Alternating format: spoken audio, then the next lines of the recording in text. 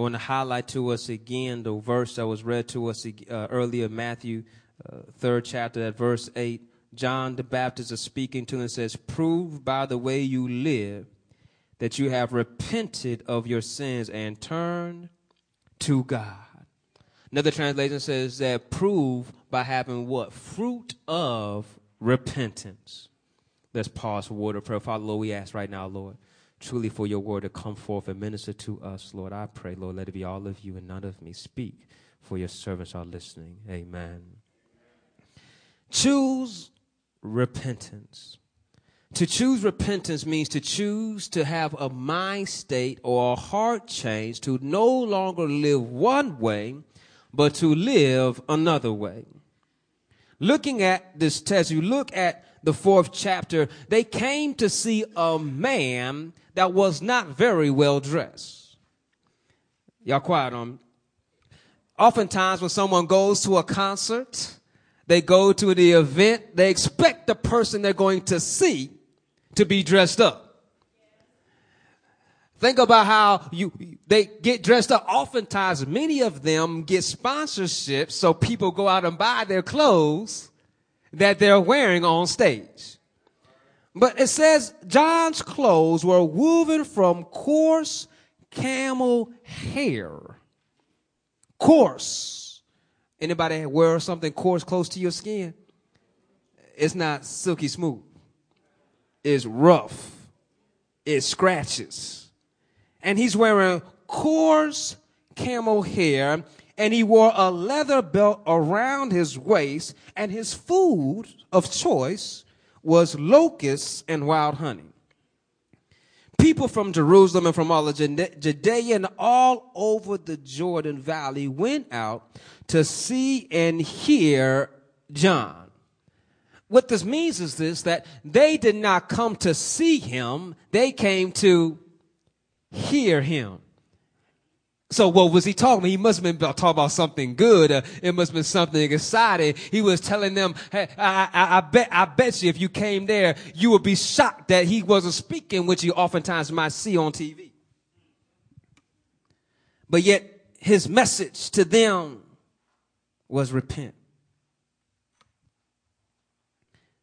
John was bringing people out, and when they came, they confessed their sins, and he baptized them in the Jordan River. The thing that is amazing to us to grab here is that you saw where they came. They came from all around. They came from all around. Again, why is repentance hard to hear? Because we don't want to hear how you're wrong and you need to live to turn to be right. But these people who know they're wrong were coming out knowing they were wrong, desperate to hear, how can I be right? Even more so that Pharisees and Sadducees try to sneak into the crowd that came out there, and John looked at them and says, you brood of vipers. That's some harsh word. He looked at them and says, who warned you of the wrath of God that you've come? Some of us need to catch this and think about it, that it may not apply to us, but might apply to somebody you know, that the only reason why they show up to church is they're trying to escape the wrath of God. If I have perfect attendance on Sunday, if I come to Bible study, if I do this, if I do that, I will escape the wrath of God. The Pharisees and the Sadducees, they were not thinking that. They were thinking, I'm going to escape the wrath of God because we are sons of Abraham. We have an ethnic heritage. We have a right and a privilege that no one else has. So we are all good. Some of us may not think that if I have perfect attendance, but we'll just say I'm a Christian, so therefore I am all good. You'll let everybody know I am a member of such and such church. I serve on this board. This is my title. This is what I do. I am all good. But John highlights to them, that's good what you're saying, but that does not make you good. He gets into them. Oh, he got into them deep. He said, God can raise up children of Abraham out of these rocks. You're not that bad. God, if he wanted to, can raise them out of these rocks. If you understand, as the Pharisees and Sadducees understood, that the history was that God got mad at the children, and he told he told Moses, I'll start over with you. He said, I'm going to wipe all of them out because they all messing up. So I'm going to start over with you, Moses. Moses asked on God and plead for his mercy. Lord, have mercy on them. They stiff-necked. They're hard. You know them. They're not good. But have mercy on them. And Lord did so. But God was going to start over with Moses. You understand, John, as John understood, that it does not matter who you think you are. God is in control. And so just thinking if I can just sneak by, I can skate by, I can slide by, doing what I want to do it how I want to do it, and thinking long as I call out Christ or I say the name of Jesus, I'm all good. That's not true. He says that if you are who you say you are, there should be some fruit, there should be some evidence of some repentance in your life. So just trying to come to God and flee his wrath does not mean anything. Just because you are a member of an organization or you can claim ethnic heritage, that doesn't mean anything. Going back into James, when we studied James, he says, faith without works is dead. You show me your faith by your words. I show you my faith by my deeds. That we need to make sure that when we confess Christ, it's evident in our life. Choose repentance. So God is showing us that in this text, that if he can raise up stones out of the children of Abraham, he's pointing out to them that you are being judged. Look what it says there. And do not suppose that you can say yourselves, we have Abraham for our father, for I say to you that from these stones God is able to raise up children to Abraham. This axe is already laid at the root of the trees. Therefore, every tree that does not bear good fruit is cut down and thrown into the fire. This makes it clear to John is pointing out to them that you are already being judged for your works. You think you're going to escape God's wrath, but you're already being judged for your works. I want someone to understand this morning, if you have not understood before, that you will be judged for your works. Your deeds that you're doing now, as you confess Jesus Christ as your personal Lord and Savior, you will be rewarded for those. But yet, if your deeds do not line up with what you're saying, that will catch up with you too. Y'all quiet on me. Look how he is pointing out to them that the axe is already at the root, meaning that it's ready to cut you down. It is already decided that I'm cutting this tree down. Think about a lumberjack does not put his axe towards a tree he's not going to cut down. He puts it at the tree he's going to cut down. Says the axe is already there. You need to show some fruit of repentance. Repentance is a change of life. To change your heart, to turn from one's sins, and to turn towards God, to change one's ways, to give up the old man and live a new life. That's why we get excited that he is in Christ as a new creation. Behold, all things pass away. Behold, all things what? Become new. We want to kill the old man and put on the newness of Christ. That's why we talk about being born again, regeneration, things of newness coming upon us, that we get rid of this old self, this old wretched man that we are.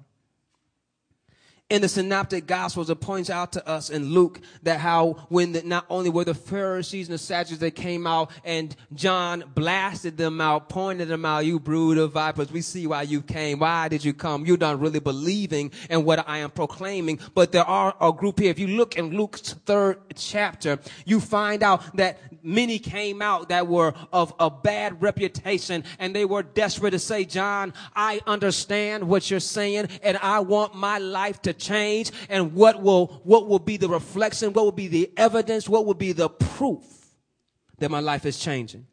Luke 3rd chapter verses 9 through 14 points out to us that when the crowds were coming to him, there are some who answered to them and said, then that he would answer them of what shall they do? He said to them, the man who has 2 tunics is to share with him who has none.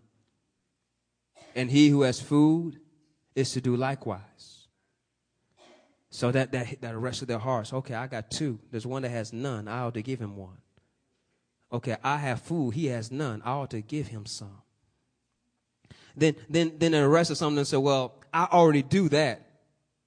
Maybe that's not my issue. So some tax collectors came in to be baptized, and they said to him, teacher, what shall we do? He said, oh, good, I'm glad you asked that. And he said to them, collect no more than what you have been ordered to.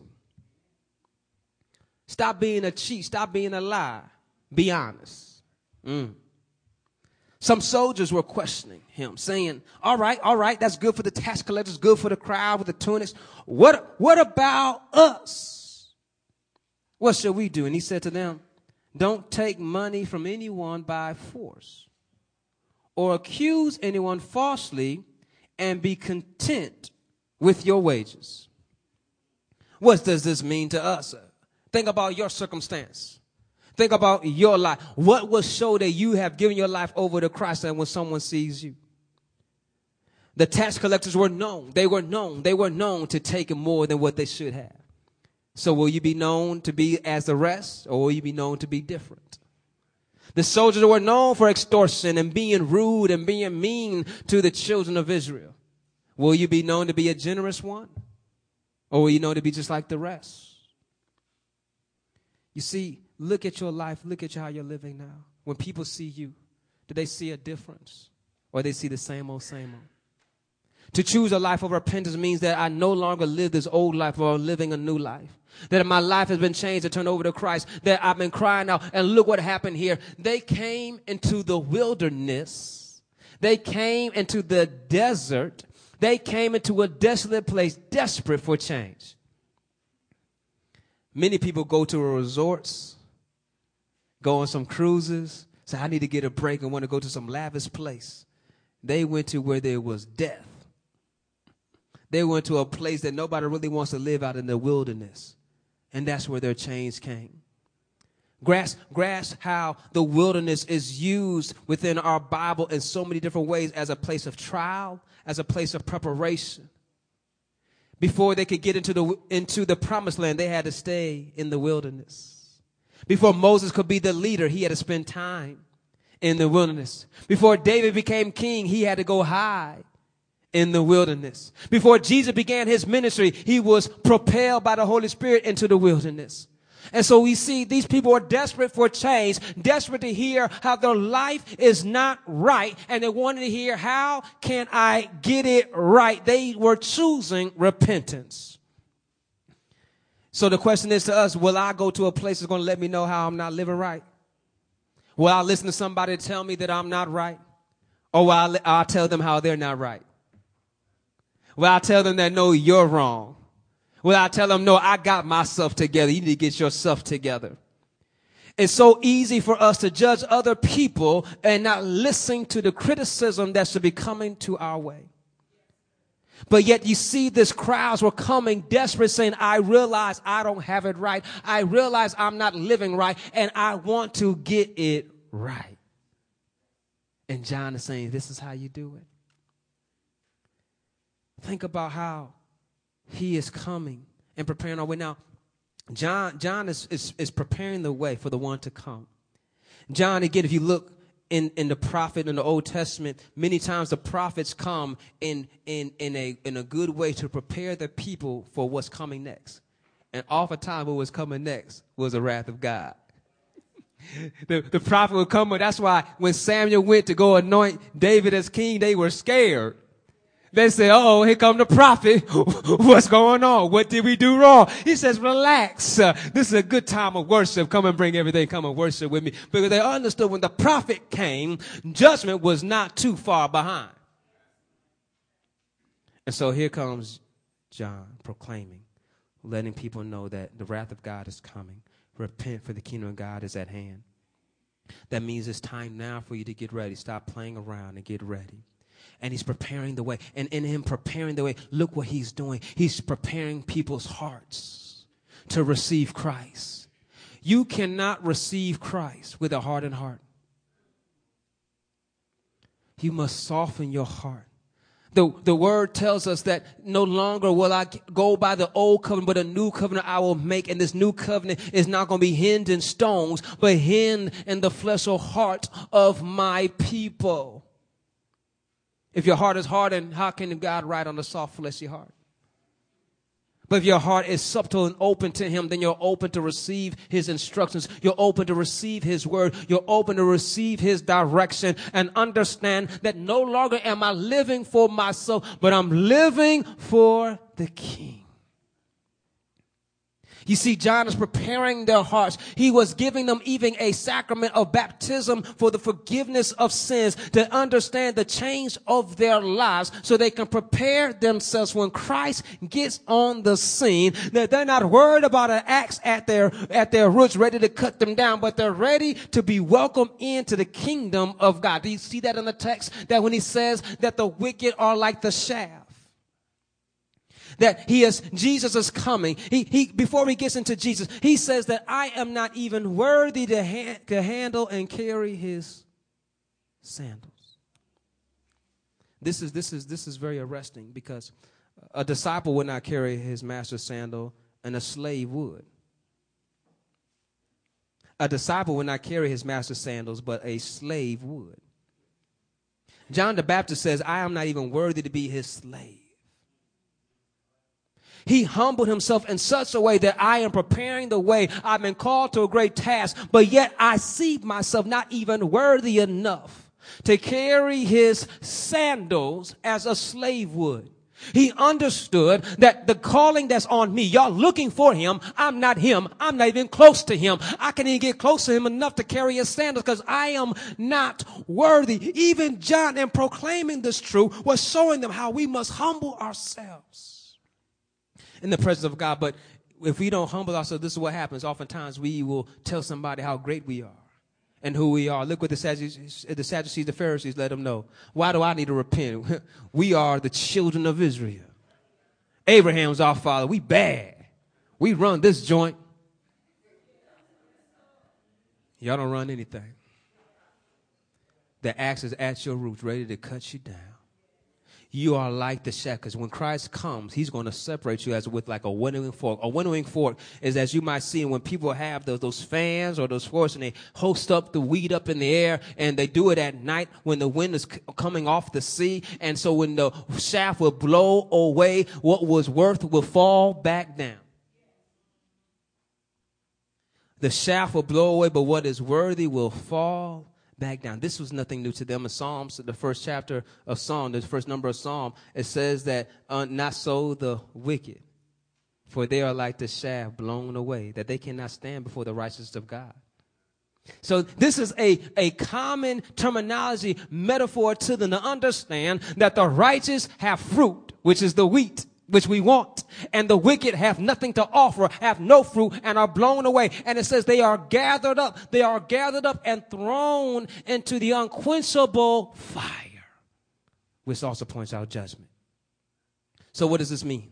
If I choose repentance, I'm choosing Christ. If I'm choosing Christ, I'm turning my life over to him and no longer living for myself. So therefore, I'm choosing righteousness. And when I'm choosing righteousness, I'm choosing things that are right with God, not what is right with me, but what is right with God. Because sometimes if we are honest with ourselves, what is right with God is not what's right with me.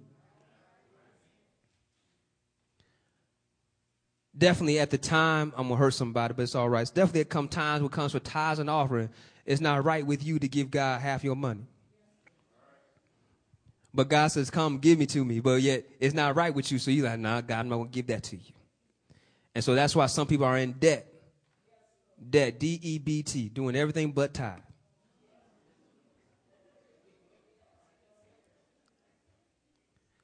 And so we understand in this that if I'm doing what was right with God, I'll trust him more than I trust myself.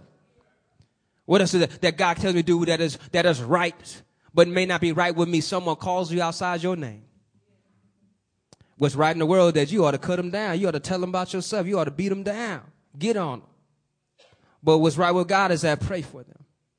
Bless them. Love on them. But what's right in the world is that don't go out like that. How are you going to go out like that? But what's right with God is that you are humble, you are meek, you are gentle, you are kind, you are reflecting the great love of my son, Jesus Christ, and I see that in you. And so we go what's right with God in spite might be feeling what's right with us. Because you see it right there. Do you not see it right there in the text? When Jesus is going to come, he's going to separate us. You see the separation is coming. And he's going to separate the wheat from the chaff. Which means those who have fruit, he's going to keep. Those that has no fruit will be burned up. Look at verse 11 in chapter 3. He says, I baptize with water those who repent of their sins and turn to God. But someone is coming soon who is greater than I am. So much greater that I am not worthy even to be his slave and carry his sandals. He will baptize you with Holy Spirit and with fire. He is ready to separate the chaff from the wheat with his winnowing fork. And then he will clean up the threshing area, gathering the wheat into his barn, but burning the chaff with a never-ending fire. Will you show your fruit of your repentance? Because I want you to understand 2 Corinthians 5th chapter verse 10 says, for we must all stand before Christ to be judged. We will each receive whatever we deserve for the good or evil we have done in this earthly body. For we all must stand before Christ. Do you understand that Christ came not to condemn the world, but to save the world? But those who have already been condemned because they have rejected the light are living in darkness, and their judgment is going to come. But I'm here to share with us on this morning that you don't have to go into darkness. You don't have to suffer eternal burning and fire, but yet you can know the victory of our Lord and Savior Jesus Christ by turning to him. Repentance means to have a change of mind. Just think about how in many times in your life you've gone down the wrong road. When you're going down the wrong road, what do? You turn around. You didn't keep on going knowing you're going the wrong way. You said, I need to get out of this place because this is not where I'm trying to go. So let me turn around. What about your life? Are you happy with the same issues that you've been struggling with? Over and over again. This year is the year you're going to lose weight that you said you're going to lose last year. This year is the year you're going to get out of debt that you said last year. This year you're going to be more active just like you said last year. How many times have we made the same resolution over and over again just to not complete it but to repeat it the next year? God is letting you know that you don't have to do that with me. Change your life. Turn to me. And by the power of the Holy Spirit, I'll give you strength to turn from this wickedness and realize that I will give you fruit that's standing with repentance. That you used to be a liar, now you tell the truth. You used to be a thief, now you steal no more. You work. You used to do anything and everything. Just think about whatever your sin issue might have been. You changed from that and says, now I give it over to the Lord. And I want to share with you that others might come and try to judge you and bring up your past, but you can let them know that that's in the fire. That's in the fire. You can go and get burned if you want, but I'm not looking back there. I'm turning to Christ. I'm living for him because what? He is separating the chaff from the wheat. Do you understand the enemy's trying to get us? Jesus prayed for Peter. He says the enemy is looking to shift you like wheat. That sound familiar? He said the enemy is looking to shift you like wheat, but I've prayed so that you will be strong. Check it out. He says that after you fall, restore yourself and repent, restore your brothers. One thing that highlights to us that Jesus came to let us know that you may fall. You may not do as well as you think you would want to do.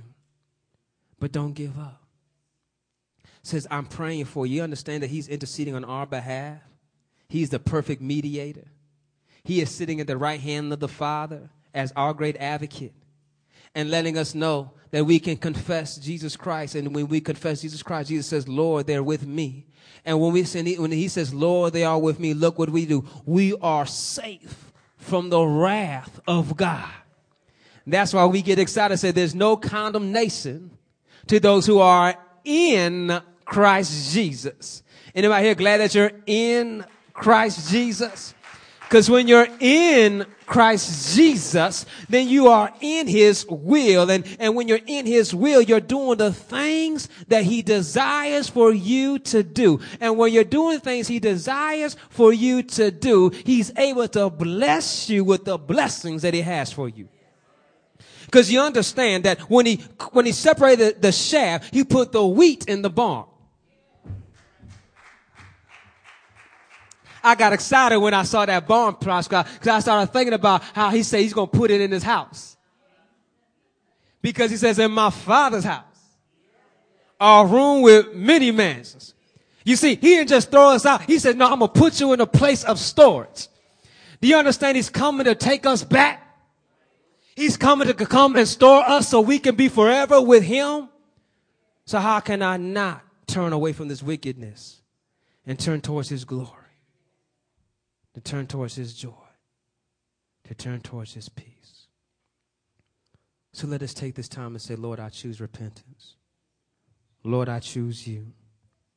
Lord, I choose to let go of my past and hold on to you. Lord, I choose to no longer live to gratify this wicked, sinful flesh, but I choose to satisfy your spirit that is within me. Let us pray. Father, Lord,